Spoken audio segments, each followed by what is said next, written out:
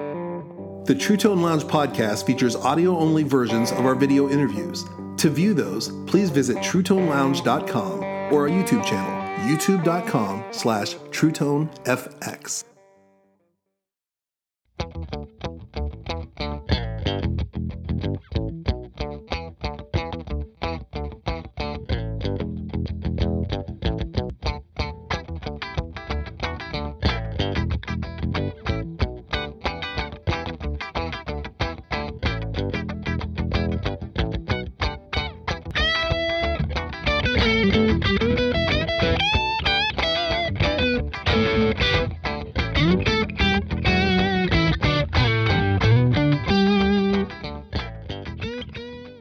Hi, I'm Zach Childs and welcome to the True Tone Lounge.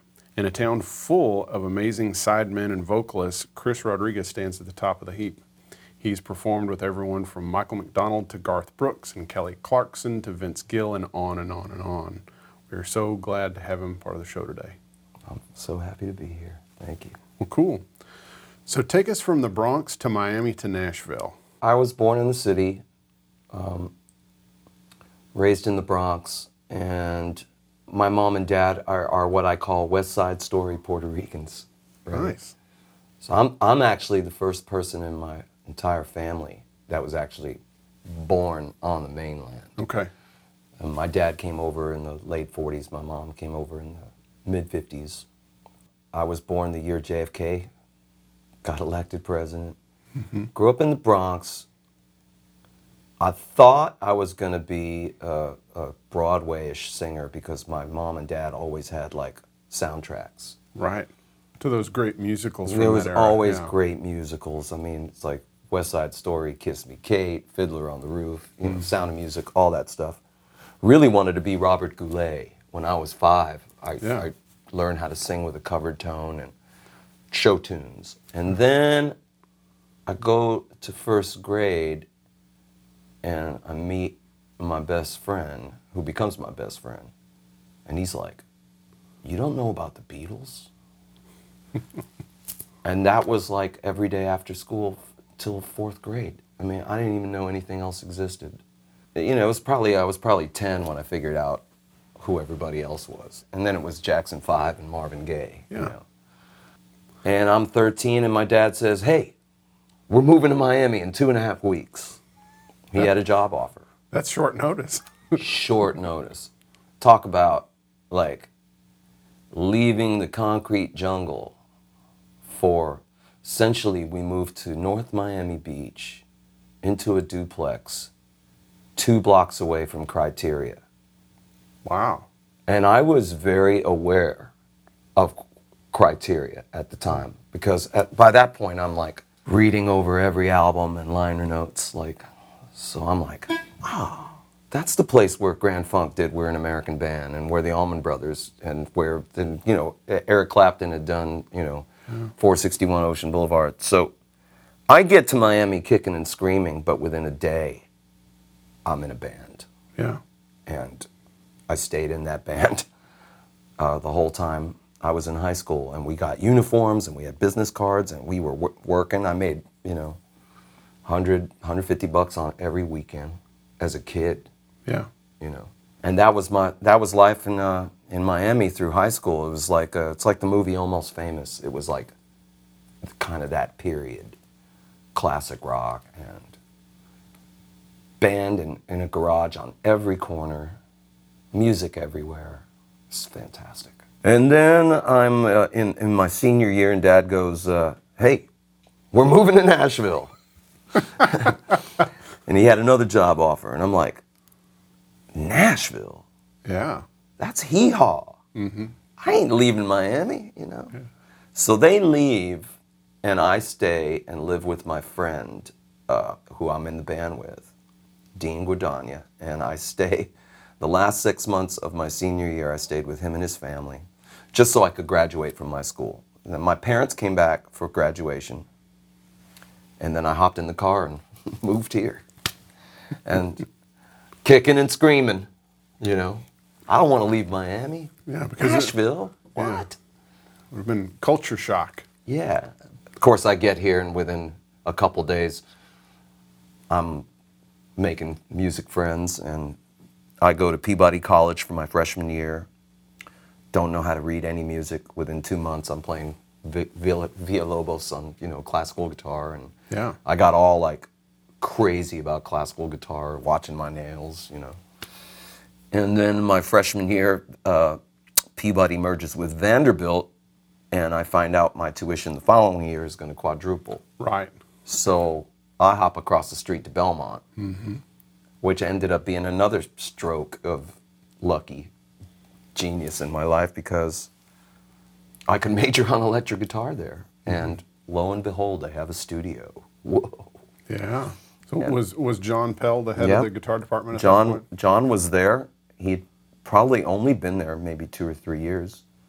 And John is still in my life. Like, I go to him, Yeah. all the time. I send him things I'm writing. What am I doing wrong? Can't you have time for a master class? He did one for me about 3 or 4 years ago, and we just played. He said, I'm not charging you, just come over and play, and we played for like 3 or 4 hours. I filmed the whole thing, took notes. He's amazing. I'm going to be doing something over there in October with the Belmont Big Band, and they're taking one of my songs and arranging it for like 25 pieces. Wow. And then I'm going to do a couple of Pat Metheny charts, and I definitely bit off more than I could chew there. Yeah. I'll be working on that every day. What were some of the things that you learned at Belmont? Belmont was amazing. Everything that I use now, I think I learned there. John, he said something to me that was really amazing my first year there. He said, I'm not worried about you as a player. You're going to make it, which is like the most encouraging thing that a kid can ever hear from your teacher. I'm not worried about you. You're going to make it. Yeah. I'm just going to give you some tools so you can start working. Yeah. I'm like, well, yeah, I want to work. Yeah. What were some of these tools? For instance, like getting into like modal stuff and how to improvise. He's like, do you know your major scales? Yeah. He goes, then you know your modes. Okay.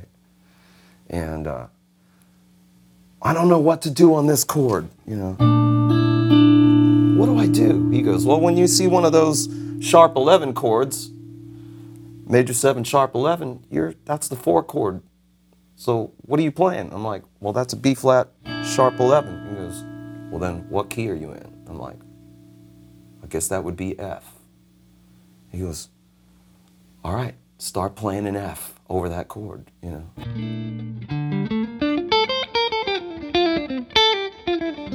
So it was like, okay, great shortcuts. Yeah. Not really a shortcut, and obviously, if you're just playing an F scale, it's going to sound boring, so you have to figure out your own combo.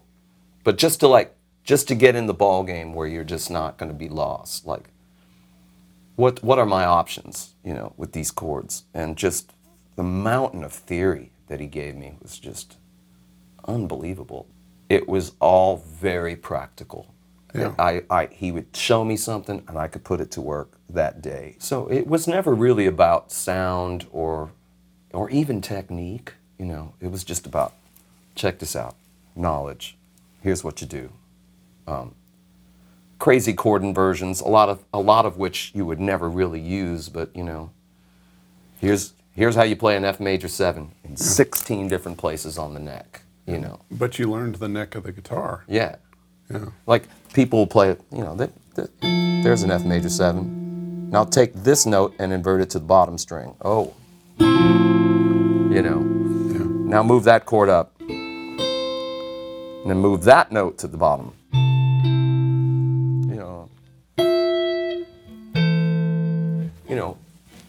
A lot of that is, I guess if you were doing solo guitar, it'd probably be a little more useful. In a band, you're not going to want those kind of thick voicings. It was a mountain of stuff that I got. It was like getting a Berklee College of Music education, but here in Tennessee. Belmont is also, there's tons of great, musicians always kind of coming through there. What were some of the other musicians that you came up with? So the Belmont Mansion used to be it was basically a big empty building practically when I was there. And except the Belmont Reasons would rehearse there, which was Belmont's kind of, it wasn't a jazz band, it was a rock band that could play country and show tunes. They did all kinds of stuff. So somebody said, man, you come over and check out the Reasons. So I walk in there, and it's Dan Huff on guitar. My first day of school. Yeah. I met Dan, met Gordon Kennedy, my first few days there. Gary Lunn, Kurt Howell. I really met a lot of people there that I still run into day in, day out. You still work with. Yeah. I remember my first, this was a guitar class.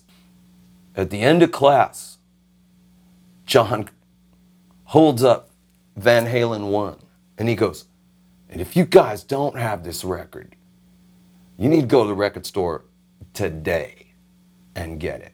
Because that record had just come out. Yeah. And I was like, man, I know I'm in the right place. Yeah.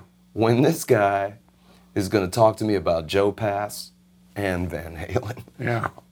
I really love that because I went there for the deeper knowledge, the classical and jazzbo info, but he was quite happy to talk about ZZ Top, Yeah. and why they were such a great little band, Okay, so after Belmont, so how did you get your first gig?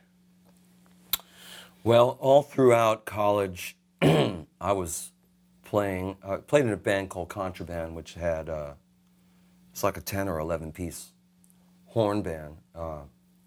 Chris McDonald, trombone player, and arranger. So it was like heavy duty funk, but we played everything from like Michael Jackson off the wall, Luther Vandross to like Earth, Wind and Fire, a lot of Chicago, Rick James. I mean, we played pretty much every fraternity and sorority in the South. Eventually, I wanted a bigger paycheck, so I got into a smaller band. I was in that band through graduation. Also, simultaneously in college, every summer I was in a band at Opryland. Oh my goodness. Which was another place where every musician in town funneled through. Yeah. Every great, horn player, Yeah. And just to back up, so there used to be an amusement park in Nashville called Opryland, and of course, like most amusement parks, they had different bands and performances going on. So what type of music were you playing at Opryland? Because it wasn't just country music being played there. No, the first band I was in was called Maxi, and they were like, it was essentially top 40. So like that summer, it was the summer of '80. I was working on the Sky Ride, and I would go over and watch them on my breaks. And Gene Miller, who is my longtime friend, and we're in a band together now, he was leaving that band to join Barbara Mandrell. I went over and auditioned in my bright green pants and yellow shirt Sky Ride outfit, and I got the gig. So I went from like working on a ride to being in a band, and that was amazing. And I basically did 4 summers there, which was incredible. It basically got me into the Nashville network I had joined the union and all that. Graduated school, toured around with the Top 40 band, and Dan Huff recommended me to Michael W. Smith. And I didn't know Michael's music at all. I knew some of Amy Grant's stuff. I was, vaguely familiar. Because this was also kind of a new, kind of subset of music. This contemporary Christian music was kind of a newer thing. It was a newer thing, and I'd sort of been hip to it because I was at Belmont, and so a lot of my friends were involved in it. And I had gone out, I think I'd done a couple dates with an artist named David Meese, but I was not really clued into Michael's music. And I guess every year, Michael was doing some sort of Christmas show, and Dan's late father, Ron, was conducting. And they were hanging out. And he goes, Dan, I need a guitar player. I'm going to be doing my first solo tour. He goes, call Chris. So Dan has done this a dozen times in my career. Yeah. And gotten me this or that. He's been that guy. Yeah. And so Michael calls me. I go to his house, and we get along famously. And on day one, he starts calling me Raj, which is what everybody calls me. Rodriguez. Yeah. Raj. He gave me that name. Yeah. And almost everybody calls me Raj. Nobody calls me Chris. And then we're getting along. We're having a great talk. And then we do a little playing, just him and I. And he starts playing, and I'm like, who is this guy? He's like, he's incredible, you know? This guy's like Genesis. Everything he was writing was just like so deep, and you know, he's having a conversation with you and laughing while his hands are over here composing a symphony. You know, Yeah. he's that guy. Wow. And so I was blown away by that. And then we start rehearsing, and it's like, Claire Brothers is coming in for production, and I'm like, who is this guy? Yeah. I went from a nightclub act to like national tour. Yeah. Unbelievable. Did you just listen to the album to learn the guitar parts and such? Yeah, I mean, the guitarist that I was emulating was, well, Dan had played on those records, a guy named John Gowen, who he was, you know, one of the Nashville session aces. From day one of rehearsals, Smitty's like, yeah, learn the record and then forget the record. We're going to do something else. You know? Wow. Feel free to reinvent the part. Yeah. Every sound check was pretty much a rehearsal, and there was probably a new segue to learn almost every day. He still is, you know, he likes to keep things fluid, you know, so there's no stagnation. I'm not sure about that segue we did last night. Let's write another one, you know, and he'd come up with some other, like, you know, something that sounded like, you know, Kansas. Yeah. You know, That's Prague. that's so unusual, because you know most artists just want to have the album reproduced over and over again live. Well, I think there was probably certain key licks, you know, that certain themes, Right. and there might have been a few solos that I played.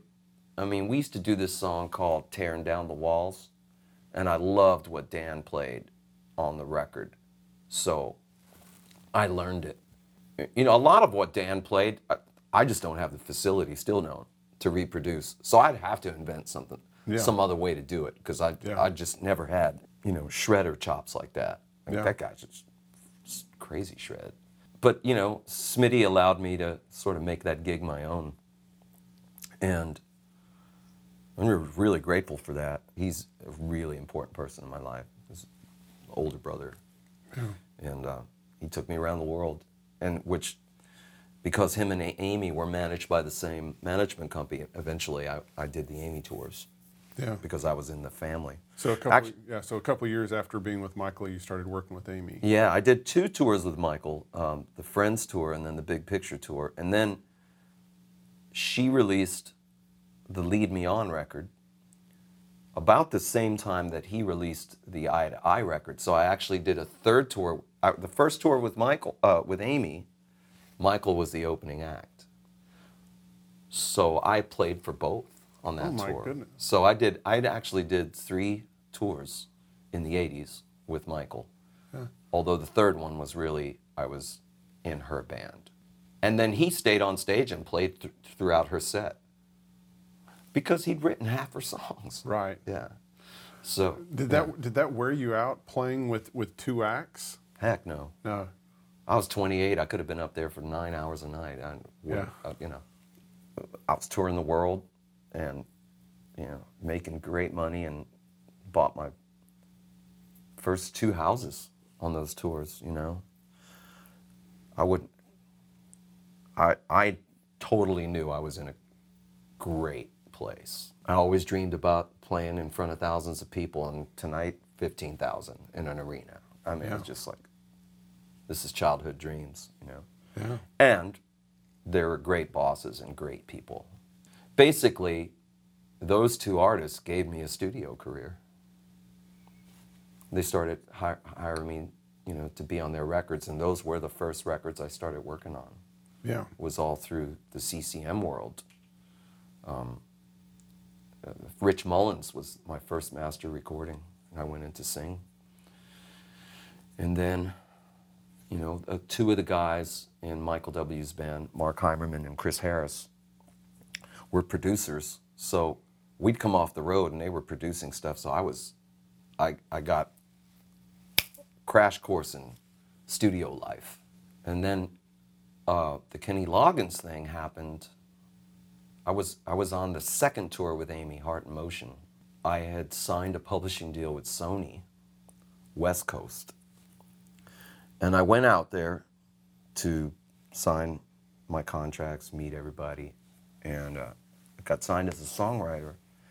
And my publisher, Deirdre O'Hara, goes, "Hey, let's go upstairs to Columbia Records. I want you to meet Bobby Colomby." And Bobby was the original drummer of Blood, Sweat, and Tears. And after their phenomenal success, Columbia, which was their label, drafted him in as an A&R guy. So he's like A&R guy, and he's also in a band. Wow. And subsequently, in his career, he produced Jocko's first record. I mean, he brought Jocko to fame. And then he went on to like produce Pages, which later became Mr. Mister. And you know, Bobby's had such an illustrious career. He now manages Chris Bodie. So I meet Bobby, and I had a DAT tape of my songs. Mm-hmm. Let's hear your songs. He puts the DAT in. He goes, "Is that you singing?" I'm like, "Yeah." "Is that you playing guitar?" I'm like, "Yeah." "These are your songs?" "Yeah." "You want to gig with Kenny Loggins?" Yes. Yeah. And it was right about the time where I was doing my last 10 shows of the year with Amy. I get the gig with Kenny, just like that. I Yeah. go to Kenny's house, same kind of thing like meeting Michael. We sit around and talk, Yeah. and then we do some playing. Great. No rehearsal. I walk in for my first gig, no rehearsal. And that's also fairly complicated. It ain't 3-chord rock, No. which I love. Yeah. But this is like really inside parts, and that's how I was able to sort of make a West Coast connection. Now I come back to the Amy gig while I'm just been hired by Kenny, and I'm like, "Kenny, I got to honor these dates. I got a dozen dates to do." Great. And I come back in the spring, and I'm like, "Kenny, I'm having a kid. I love this job, but I need 6 weeks in the summer to be home for my son's birth." "Absolutely. I'm going to get you a sub, and as soon as you're ready to come back, I need you back." Wow. Like, just the coolest. But somewhere on the Amy tour, those last dozen dates, Tony Brown comes out to hear Amy at Starwood Amphitheater, which is no longer there. Mm-hmm. And I sang a duet with Amy, coincidentally, the song that went to #1, duet with Peter Cetera and Amy Grant, a song that I'm playing now.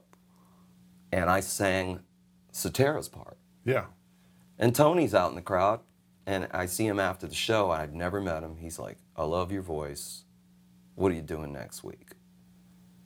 "I'm your dude."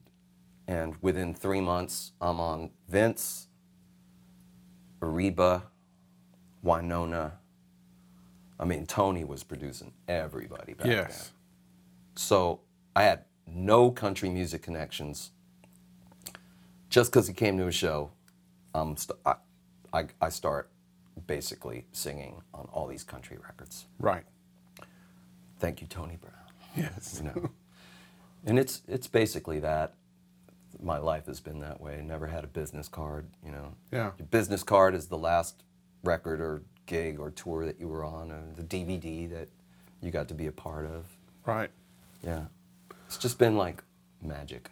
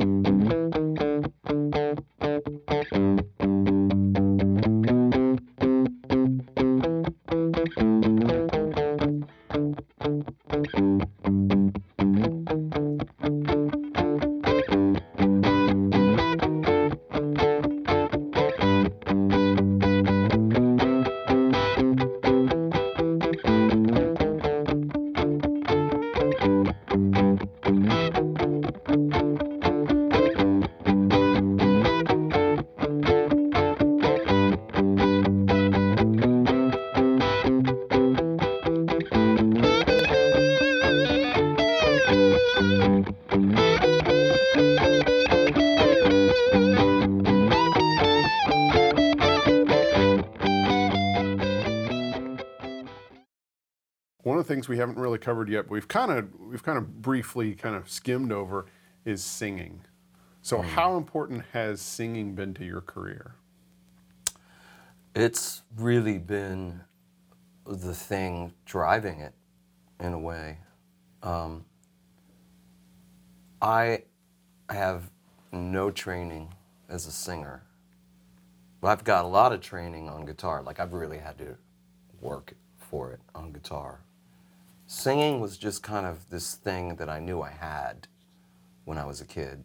And it started because of my love of show tunes, you know, like I was saying earlier, and learning how to jump into character, because a lot of the Broadway plays was a lot of, you know, melodramatic, overhyped style of singing.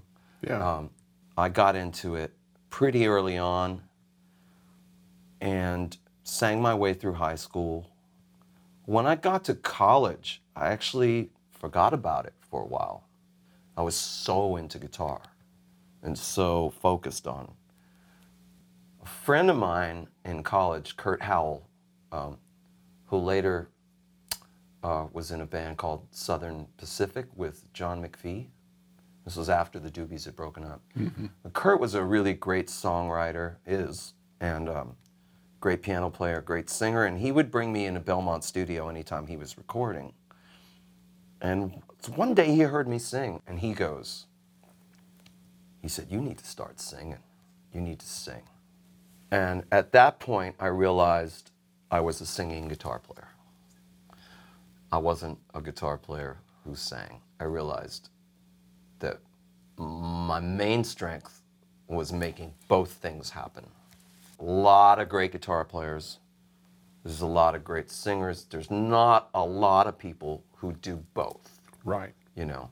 And so I had the good fortune of being a guy who could solo and play and also be a lead singer, you know, a high tenor. Yeah. And the guy who I replaced at Opryland, Gene Miller, I mean, we're both cut from the same cloth. We're both high tenors, hopefully can play a mean guitar, you know. And so I've always worked on both. Pretty much every gig that I've ever had was, the selling factor was that I was a guy that could do both. I always tell anybody who's kind of coming up in the biz now, who's a guitar player, at least, even if you don't think you have a good voice, learn how to sing some parts. It'll make you, you know, more employable. Yeah. For sure. It doesn't have to be amazing or perfect. Try to get it as in tune as you can, because a lot of what they want is some density up on stage, and Vocal density. Vocal density, you know. Yeah. This is pre the era of, you know, having tracks, because everybody has tracks now, and usually the live vocal is a double of what's coming off the stage. But I always encourage players who have never sung to give it a whirl. And I actually have 2 or 3 friends now who are in the last 4 or 5 years who've worked on it, and it's really helped them in their career to expand a little bit. Yeah. You know, So what do you tell them to do to work on their vocals? learn something you love. It doesn't I never direct them to one thing or another. I just like, what is it that you like? So singing lead or singing harmony or what? Sing, or whatever it is, wherever your ear gravitates to. Some people don't really hear a lead vocal; they hear harmony. Okay. You know? Other people who are lead singers can't sing harmony. You know, they don't hear harmony. They can hear the melody. Whatever it is that you gravitate to, give it a whirl. Just do your best. Try to learn it. For me, growing up, I had 3 major, post my fascination with show tunes, I had 3 major vocal food groups that I went to. John and Paul, the Beatles, which was a wealth of vocal information and characters. And McCartney has 10 different voices, you know, that he can use. Jackson 5, basically Michael Jackson. And then Marvin Gaye was the other guy. When I heard Let's Get It On, I must have been 12, and I paid a lot of attention to that song and heard it through the grapevine. But Let's Get It On was like a wealth of info on how to make your voice rule. And between those 3, and then certainly Paul Rodgers with Bad Company. Those were like my heroes growing up, vocal heroes. Later on, I was really into Steve Walsh with Kansas because I thought the guy just had incredible range, super muscly tone, very clear. There's, you know, a lot of those guys were beacons for me. Follow that. Yeah. So, from having seen you perform with a number of different acts, and watching you, it seems like vocally you kind of mimic who you're singing with. Mm-hmm. Is that part of blending in with their vocals? Mm-hmm. Is that I get a vocal lesson every night that I'm out with Cetera. Yeah. Peter's got,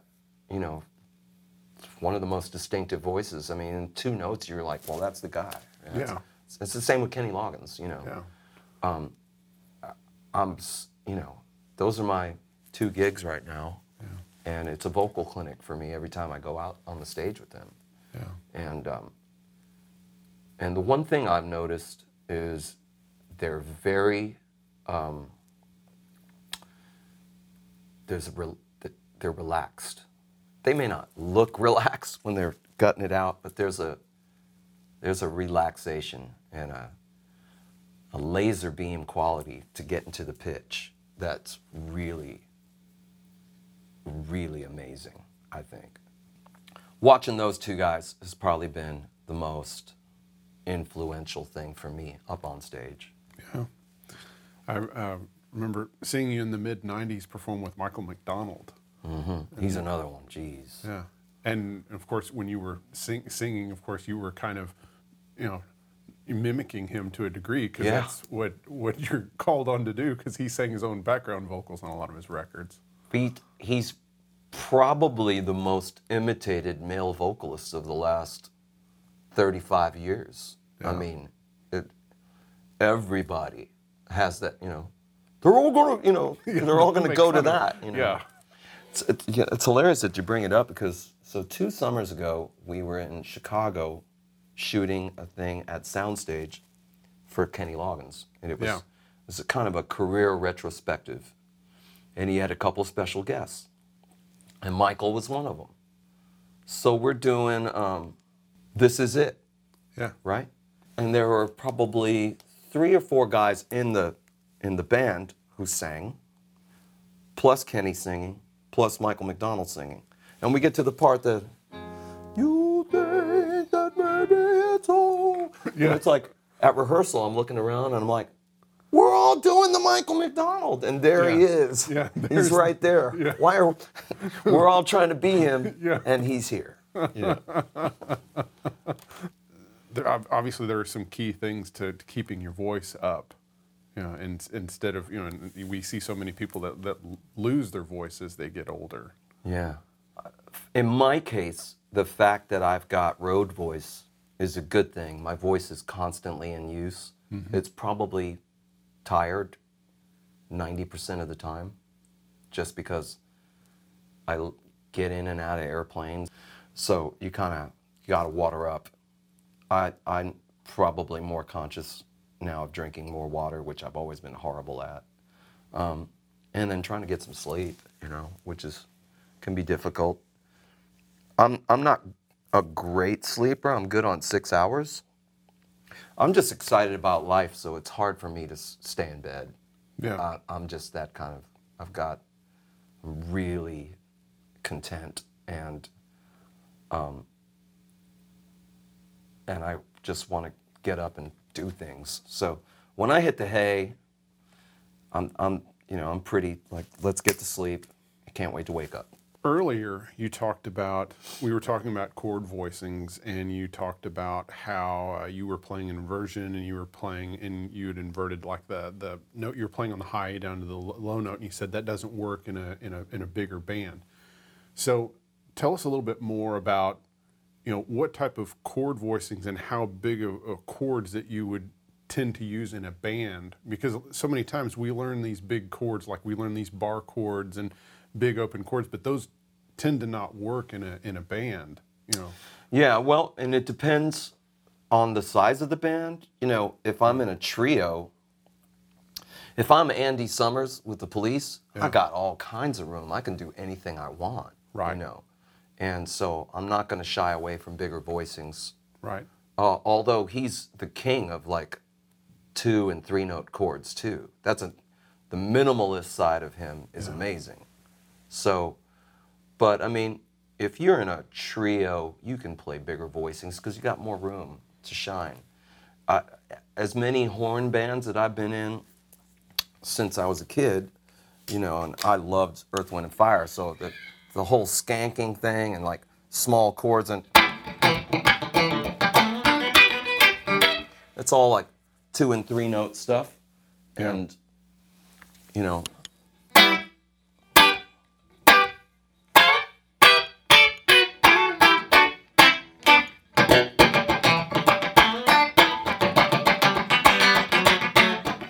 that's all real, like a lot of muting, small chords. So when I'm playing with a horn band, I tend to play that way. Really probably never more than 3 notes going on in a chord. Sometimes just 2, you know, because it pokes out a little bit more and it fits. Right. Keyboards are taking care of so much space. The horns are spelling out the chords, so the guitar has to like find its poke. So that's what you do with horns. When you're playing with Kenny Loggins or Peter Cetera, would you still play? You're not going to do you do some funky things, but what kind of chord voicings and shapes would you use in that? Well, it depends who's playing it at what point in the song, you know. Yeah.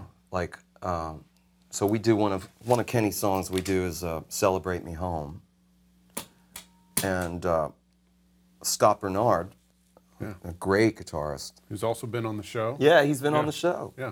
Well, Scott's my bandmate there, and a lot of what I do now with Kenny is I don't do Scott's doing my former thing. He's kind of the hotshot guy, and I'm doing more of the support stuff. So if he's playing a solo, the big.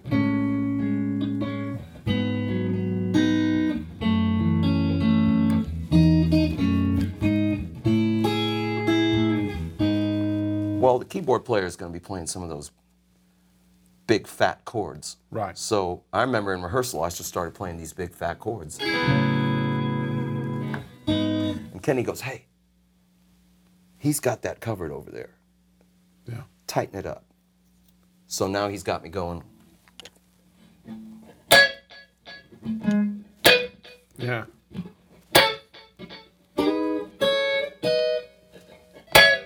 Yeah. You know, Doing little hits. hits, and they're in a different range, Yeah. and so it's orchestrated. Yeah. You know, Kev Mo was really great at that too. Like, I did a blues residency with him. We played like the first Monday of every month, and we were at the Fontanelle, like a 300-seater. And it's blues, right? So you're like, well, how arranged can this be? Well, very arranged, you know. Do you have tremolo on your sound, Chris? Yeah. I'm like, he goes, well, Kevin So back there, he's got that tremolo up on his Rhodes. It's getting awfully around here. Yeah. Why don't you Take that off. take that off? And then give me some skank, you know, float up here, because he's got the thick thing covered. Yeah. He handed me an MXR 5-band graphic. He goes, right here, this is your best friend. He goes, use this, you know. And man, I would notch out what needed to be notched out. He could look over and go, man, notch out some of that 100 hertz, you know. Give me some more of that 500 when you take a solo, you know. Yeah. It was another great education. Because you're thinking it's blues, it could be loose, and you know. Yeah. No, let's notch it up a minute. Let's all be conscious of each other's sound, and not step on what he's doing, you know. Yeah. That's a whole nother level of playing when you start thinking about parts and staying out of each other's sonic, you know, areas. Yeah.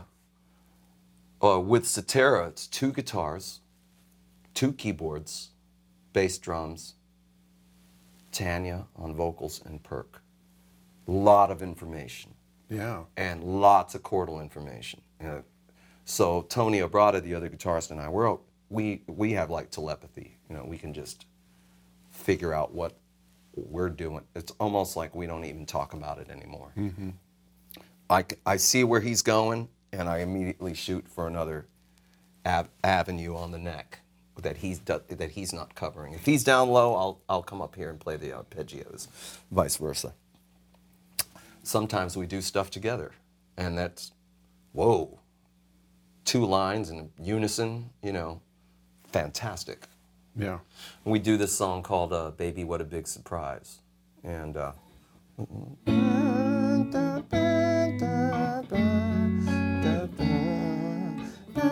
we do this line.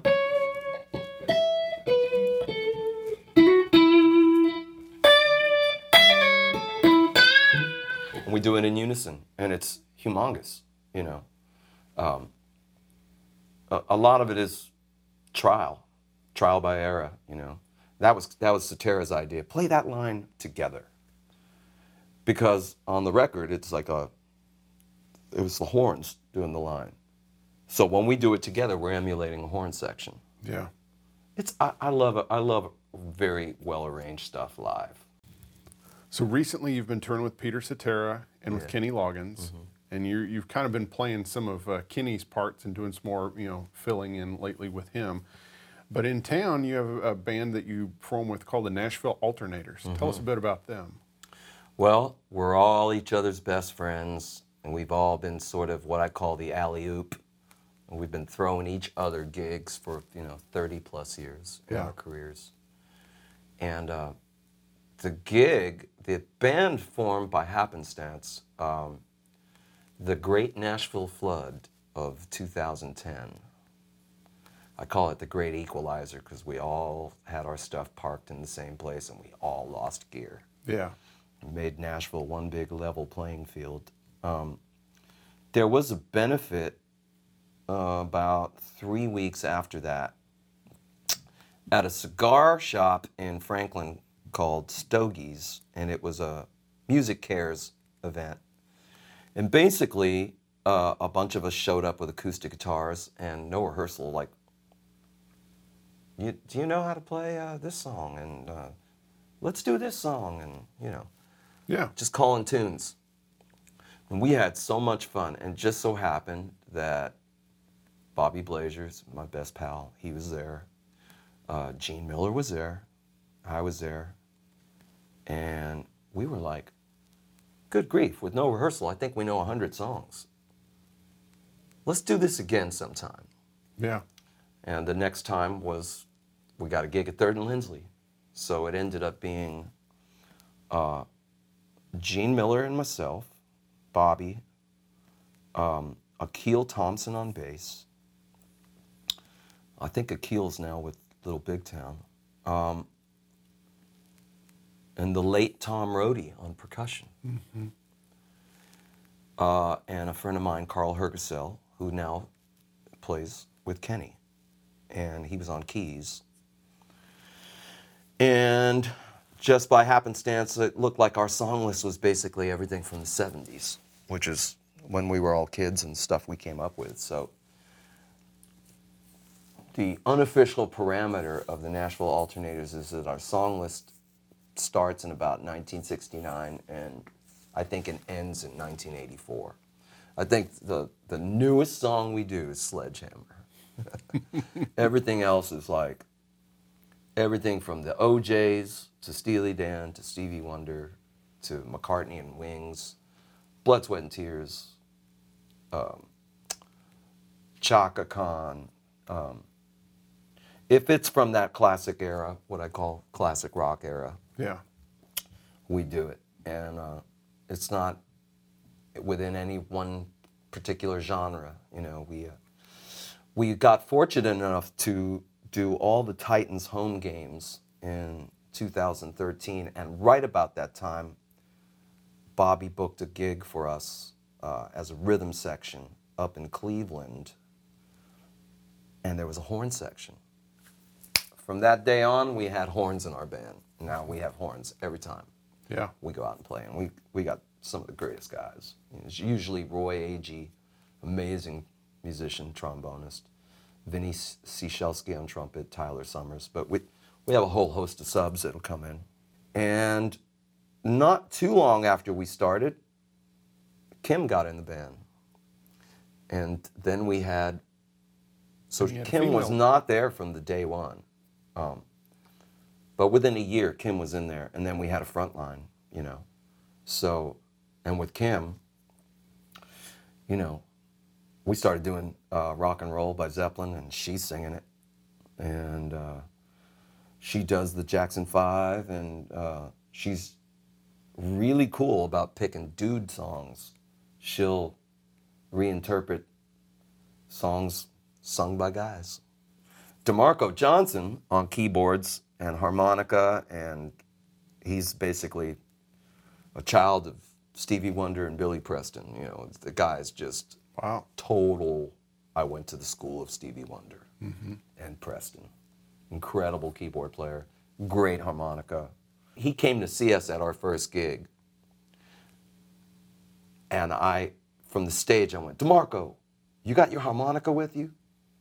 Why, yeah. So he came up, played harmonica with us, and on the stage I went, you're in the band. And he's been, you know, it just kind of happened out of that. And so we're all each other's best pals, and we do it for the love. And Yeah.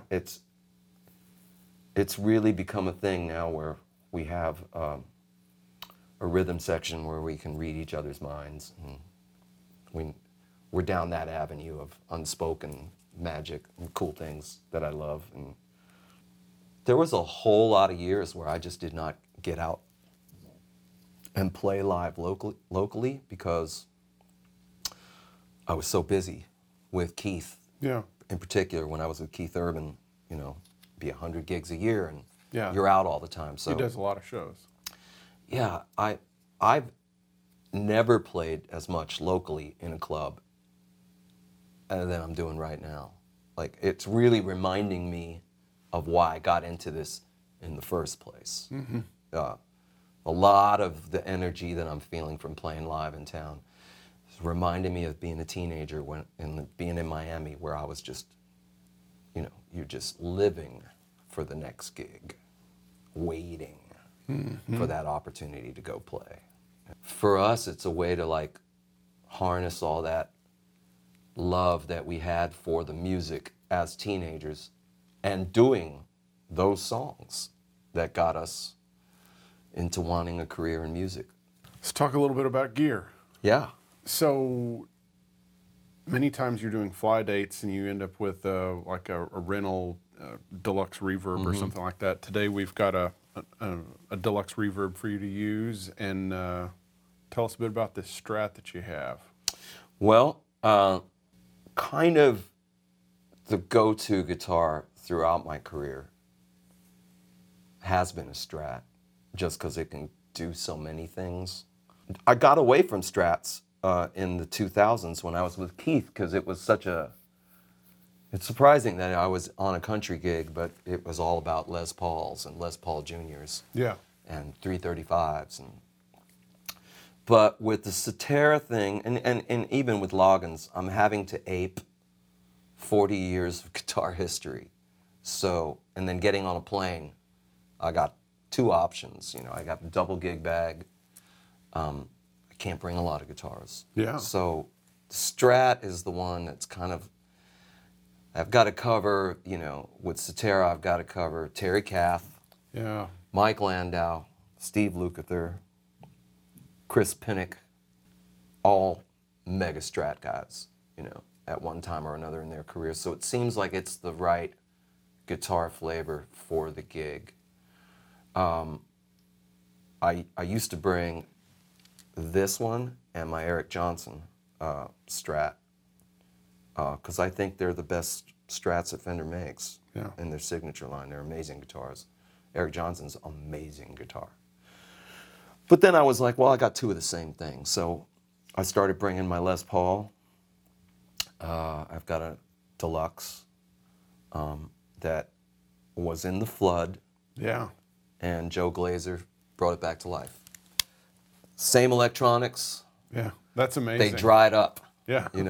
That's amazing. That guitar swelled up a good 1/4 inch at the body. And Joe goes, well, put it in a bag of rice, put it in a trash bag with rice, and come see me in about 4 months. Yeah. So that flood happened in the beginning of May. In late September, I bring him the guitar, and lo and behold, that rice had soaked up all the water. The guitar shrunk back. It was all cracked and messed up. I said, Joe, seal it. Leave it looking messed up. Yeah. And neck stayed true. Amazing guitar. Same mini humbuckers. They dried out. I say it has a Cumberland River sound in it now, Yeah. because there's a lot of water. And it's still holding up. Amazing. And it might have, maybe I'm being all voodoo about it. I think it sounds better.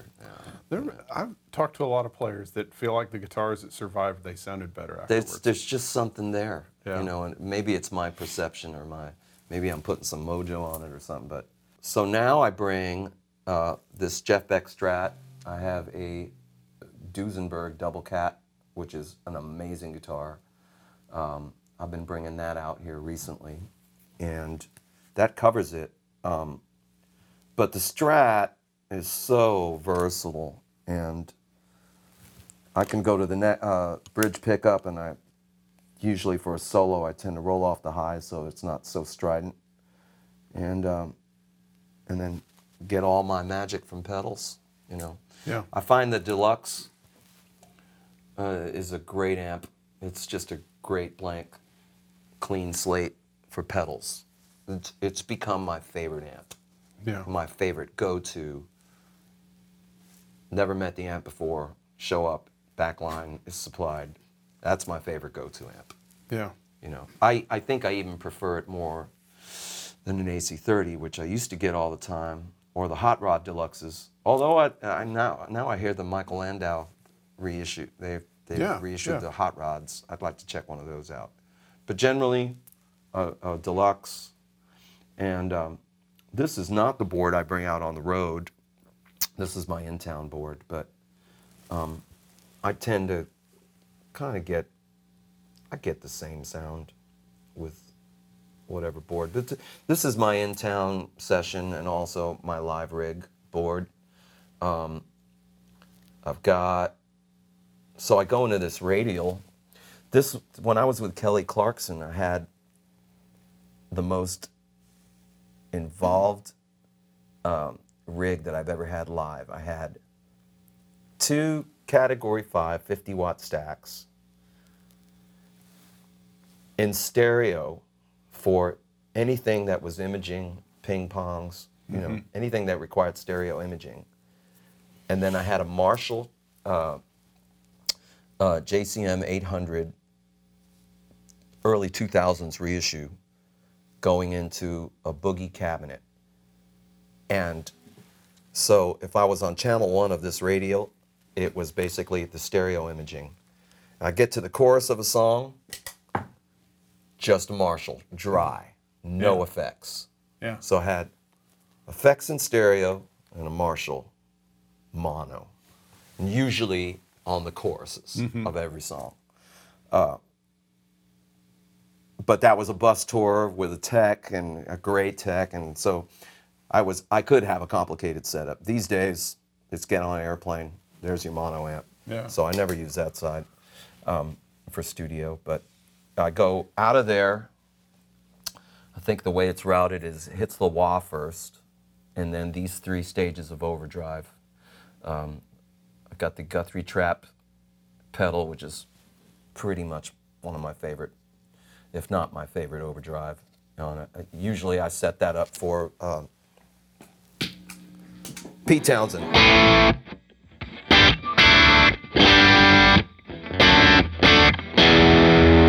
That's my basic power chord, and then I usually will layer one of these, either OCD or the Zen Drive or this BB preamp over it for a solo. Cool thing about this radial is it has a mid or gain switch, and you can go +5 or +10 dB, which sometimes I don't even hit another overdrive on top of the Guthrie Trap. Sometimes I'll just hit the mid boost. Yeah. And 5 dB of mid boost is, it's pretty much like you've just kicked in another overdrive on top of the amp you have. So that ends up sounding, let's see. And here's, it's a little subtle. Let's see what.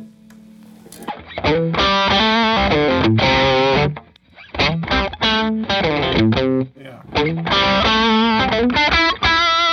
It's really cool. But in a mix, you know, that's gonna pop through more because of the added mid range. Yeah, the added mid range, which is usually when I'm gonna do a solo live, I like to have, you know, what I call my basic Pete Townsend A chord overdrive, and then another one that's either geeked out with mid range and the EQ just to make it poke. Because on Strat, I'm looking for like, 250 hertz to about 600 hertz. I'm trying to pump that up, maybe up to 1K for a solo. Whichever way I do it. It's weird though. I probably need to bring that little MXR graphic that I was talking about that Keb had given me and start using it on the road. It's a challenge because I have to like put my pedal board goes in my luggage with my Levi's, and I got to keep it under 50 pounds. Yeah. And that's a trick. Yeah, it is. I mean, I can now pick up my bag and go, I'm 1.5 pounds over. Yeah. I'm so used to flying now that I know, but Delta treats me good, and I got the status to have a heavier bag, but I try to keep it light anyway. Yeah. The Zen Drive's a great, the massive Robin Ford and Larry Carlton fan that I am, and I've never owned a Dumble overdrive, but Zen Drive is, I think it's Hermida Audio, and they do a really good job of emulating the Dumble. I don't really use it for a lot of mega distortion. It's kind of more of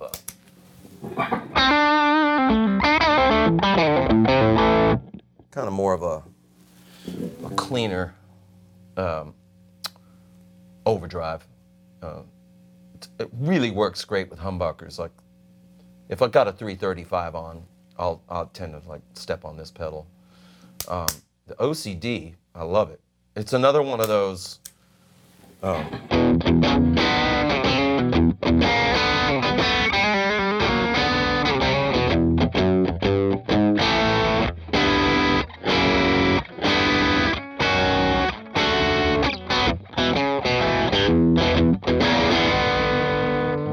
use it for Black Friday? I use it for Black Friday.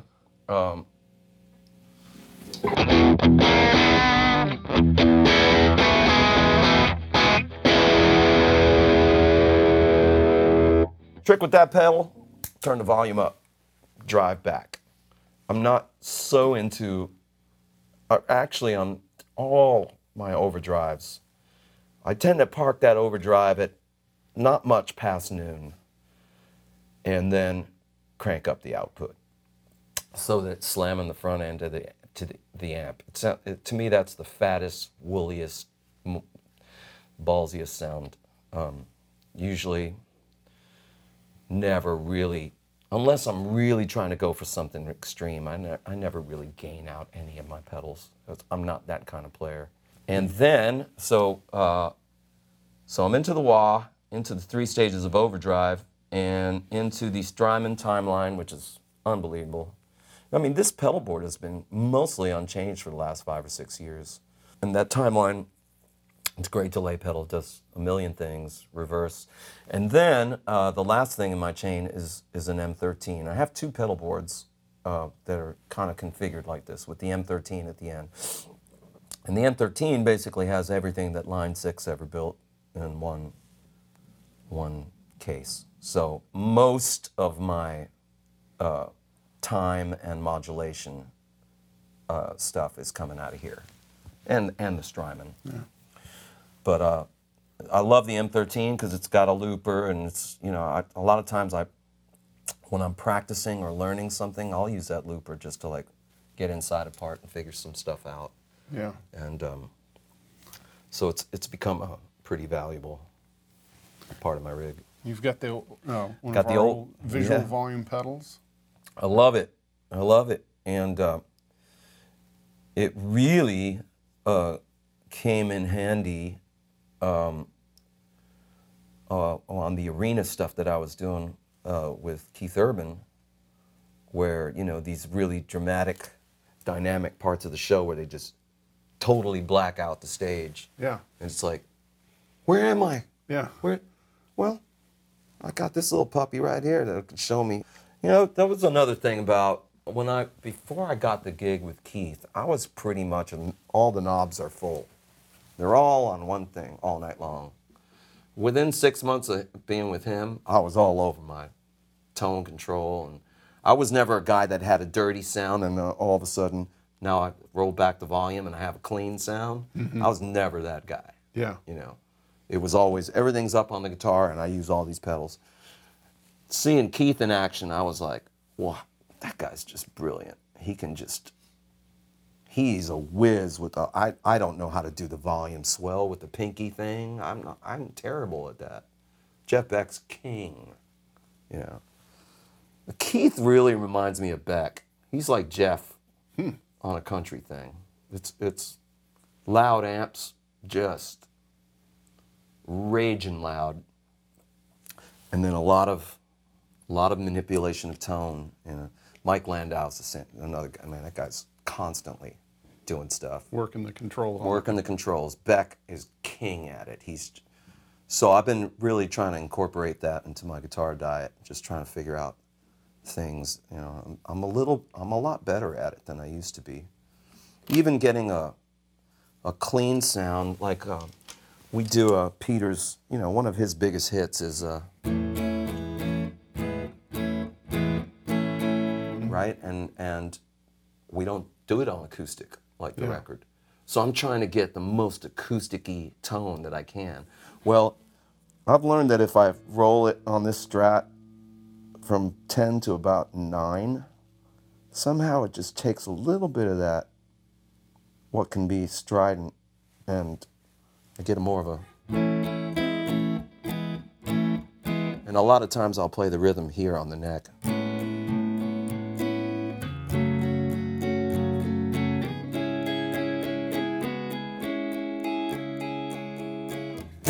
Trying to get it to sound as close to an acoustic as I can. Without having to have one. Without having one. Tell us about this Duesenberg guitar. It's got some benders on that and such. Which I don't have engaged right now. I wish I could show you how cool and what this does. You just don't need them for what you're doing right now. Yeah, for the Cetera thing, although he does love pedal steel. Like, he loves it. Yeah. If I actually threw this in somewhere in the show, he'd like, I want that every night, because I know him. Now, He's gonna did you love get this back when you were playing with Keith to do some of the Bender No, or Steely stuff on that? Or No, the first guitar I ever got from Duesenberg was a Star Player. So it's basically kind of like looks like a Gretsch Duo Jet, Les Right. Polish with an F-hole, and the infamous Mike Campbell version. It's basically a Star Player with a cool blue paint Right. job and the white racer stripe. But I have it in sort of like that Gretsch 6120 orange. Yeah. That it's really. So that was the first guitar that I ever got from them, and then I have an Imperial, which is a big arch top, very, very much a 6120-ish slash Gibson 175, almost a hybrid of that, with their killer pickups that they make. And then I have this one. One of my best friends in life is Nathan Foley at Duesenberg USA. He's one of my best friends, guitar buddy, and a life friend. And so he's like, you want a double cap? So I got one of these maybe 6-7 years ago, and with these benders. Now, I have a Telecaster V bender, which is, from the strap, there's a lever, Right. and And you can raise the pitch on the B string or the G string, because I have both benders in that, for simulated pedal steel stuff, which is great. That sounds very pedal steelish. Basically, you get all this without having a bend. On this guitar, that's all here. So it's no B bender. I'm hitting these levers with my pinky. yeah. The cool thing about this, as opposed to the B bender, is with a B bender, I can't play slide because your forearm muscles are engaged with moving the neck up and down, so there's no control. With this thing, I can slide up to the note and then bend here. So it really That's slick. can simulate pedal steel. Yeah. And the fact, these two, you can assign them to any string. I mean, I go with the G and the B, because those are the most used to simulate a steel. But the fact that I can play a slide up to the note and then bend it is really cool. It's really amazing. How would you use this? I guess you would use this guitar to cover more of the Gibson ground when you're Gibson ground, yeah. when you're playing. Encore, Yeah. when everything gets loud. Ah, Yeah. so it's your encore guitar. Encore, yeah. Yeah. I kind of probably do most of the set on that guitar. On the Strat. On a Strat. But I mean, with Kenny, the Encore is like 4 or 5 of his more rockin' things. So I bring this guitar, I tune it down a whole step, Okay. because he likes some of these parts doubled, but it'll give you a different timbre. I'm basically playing the same chords that Scott's playing, Right. but But you're playing a different inversion I'm of it. playing a It's tuned different down. inversion, Yeah. and the whole guitar is down, so it's a bit deeper. I'm really getting acquainted with this guitar again. I hadn't had an opportunity to play it a lot, and I love it. I love it. As I love all the Duesenberg guitars. They're all amazing, and I've got a really cool one coming in from Germany called the Julia. That, as far as I know, it's their only guitar that they have in their line where you can split the humbucker. So you can get a single coilish thing and then full humbucker, which is, I think, incredibly useful Yeah. for live. I used to never be a fan of just overdrive out of a single coil, but now I am. I think it was after the Eric Johnson guitar came out. I was like, you can get love from your pedals and mid-range. There's just some sort of complexity that comes out of single coils that I dig. I mean, I dig PAFs. They're all required food groups, but generally, I need a pickup that can be split. I think that's why I like the mini humbuckers on my deluxe. Because it still has more of that clarity. Still and got high a end. chime thing to it, you know. Yeah. That was the 5 years I was with Keith. I mean, early on in his career, he was pretty much the telly guy. And then somewhere around the Be Here record, it was Les Paul Jr.'s Yeah. and Paul's in country music. And that really became the sound of country by the mid-2000s. There's just a lot of Gibson love out there. There was several years where I kind of got away from a Strat, but I'm back in love with a Strat. We had a night off in Boston the other night, went to see Jeff Beck, and that's enough said. Yeah. That guy gets the thickest sound ever out of single coils, you know. Yeah. He's another guy, you know, the amp is just dimed. There's one point in the show where he's full on everything, but it'd probably just be like, you know, an earthquake. He's got that thing so dimed so that he can pull it back and control it from here, you know. It's like revving the governor all the way up on an engine, you know. Yeah, I'm back in love with Strats, but the Duesenbergs are really kind of important to me because they do something that none of my Les Pauls or 335s do. There's just a different character, and their pickups are amazing. They're just amazing.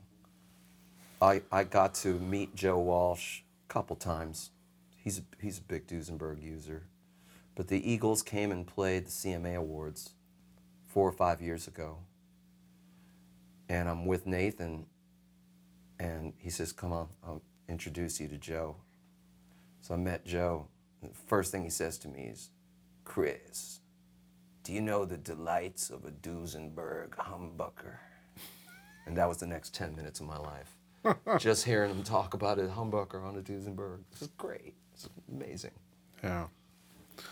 Well, very cool, Chris. Well, I really appreciate you being on the show. Oh, love it. And, people should, of course, go see Peter Cetera, see you play with him. And if you're, of course, in the Nashville area, see if the Alternators are playing someplace. They need to see you. We'll be playing City Winery all fall. So, thank you, Chris. Thank you. Thank you very much. This has been an audio presentation by TrueTone, TrueTone.com.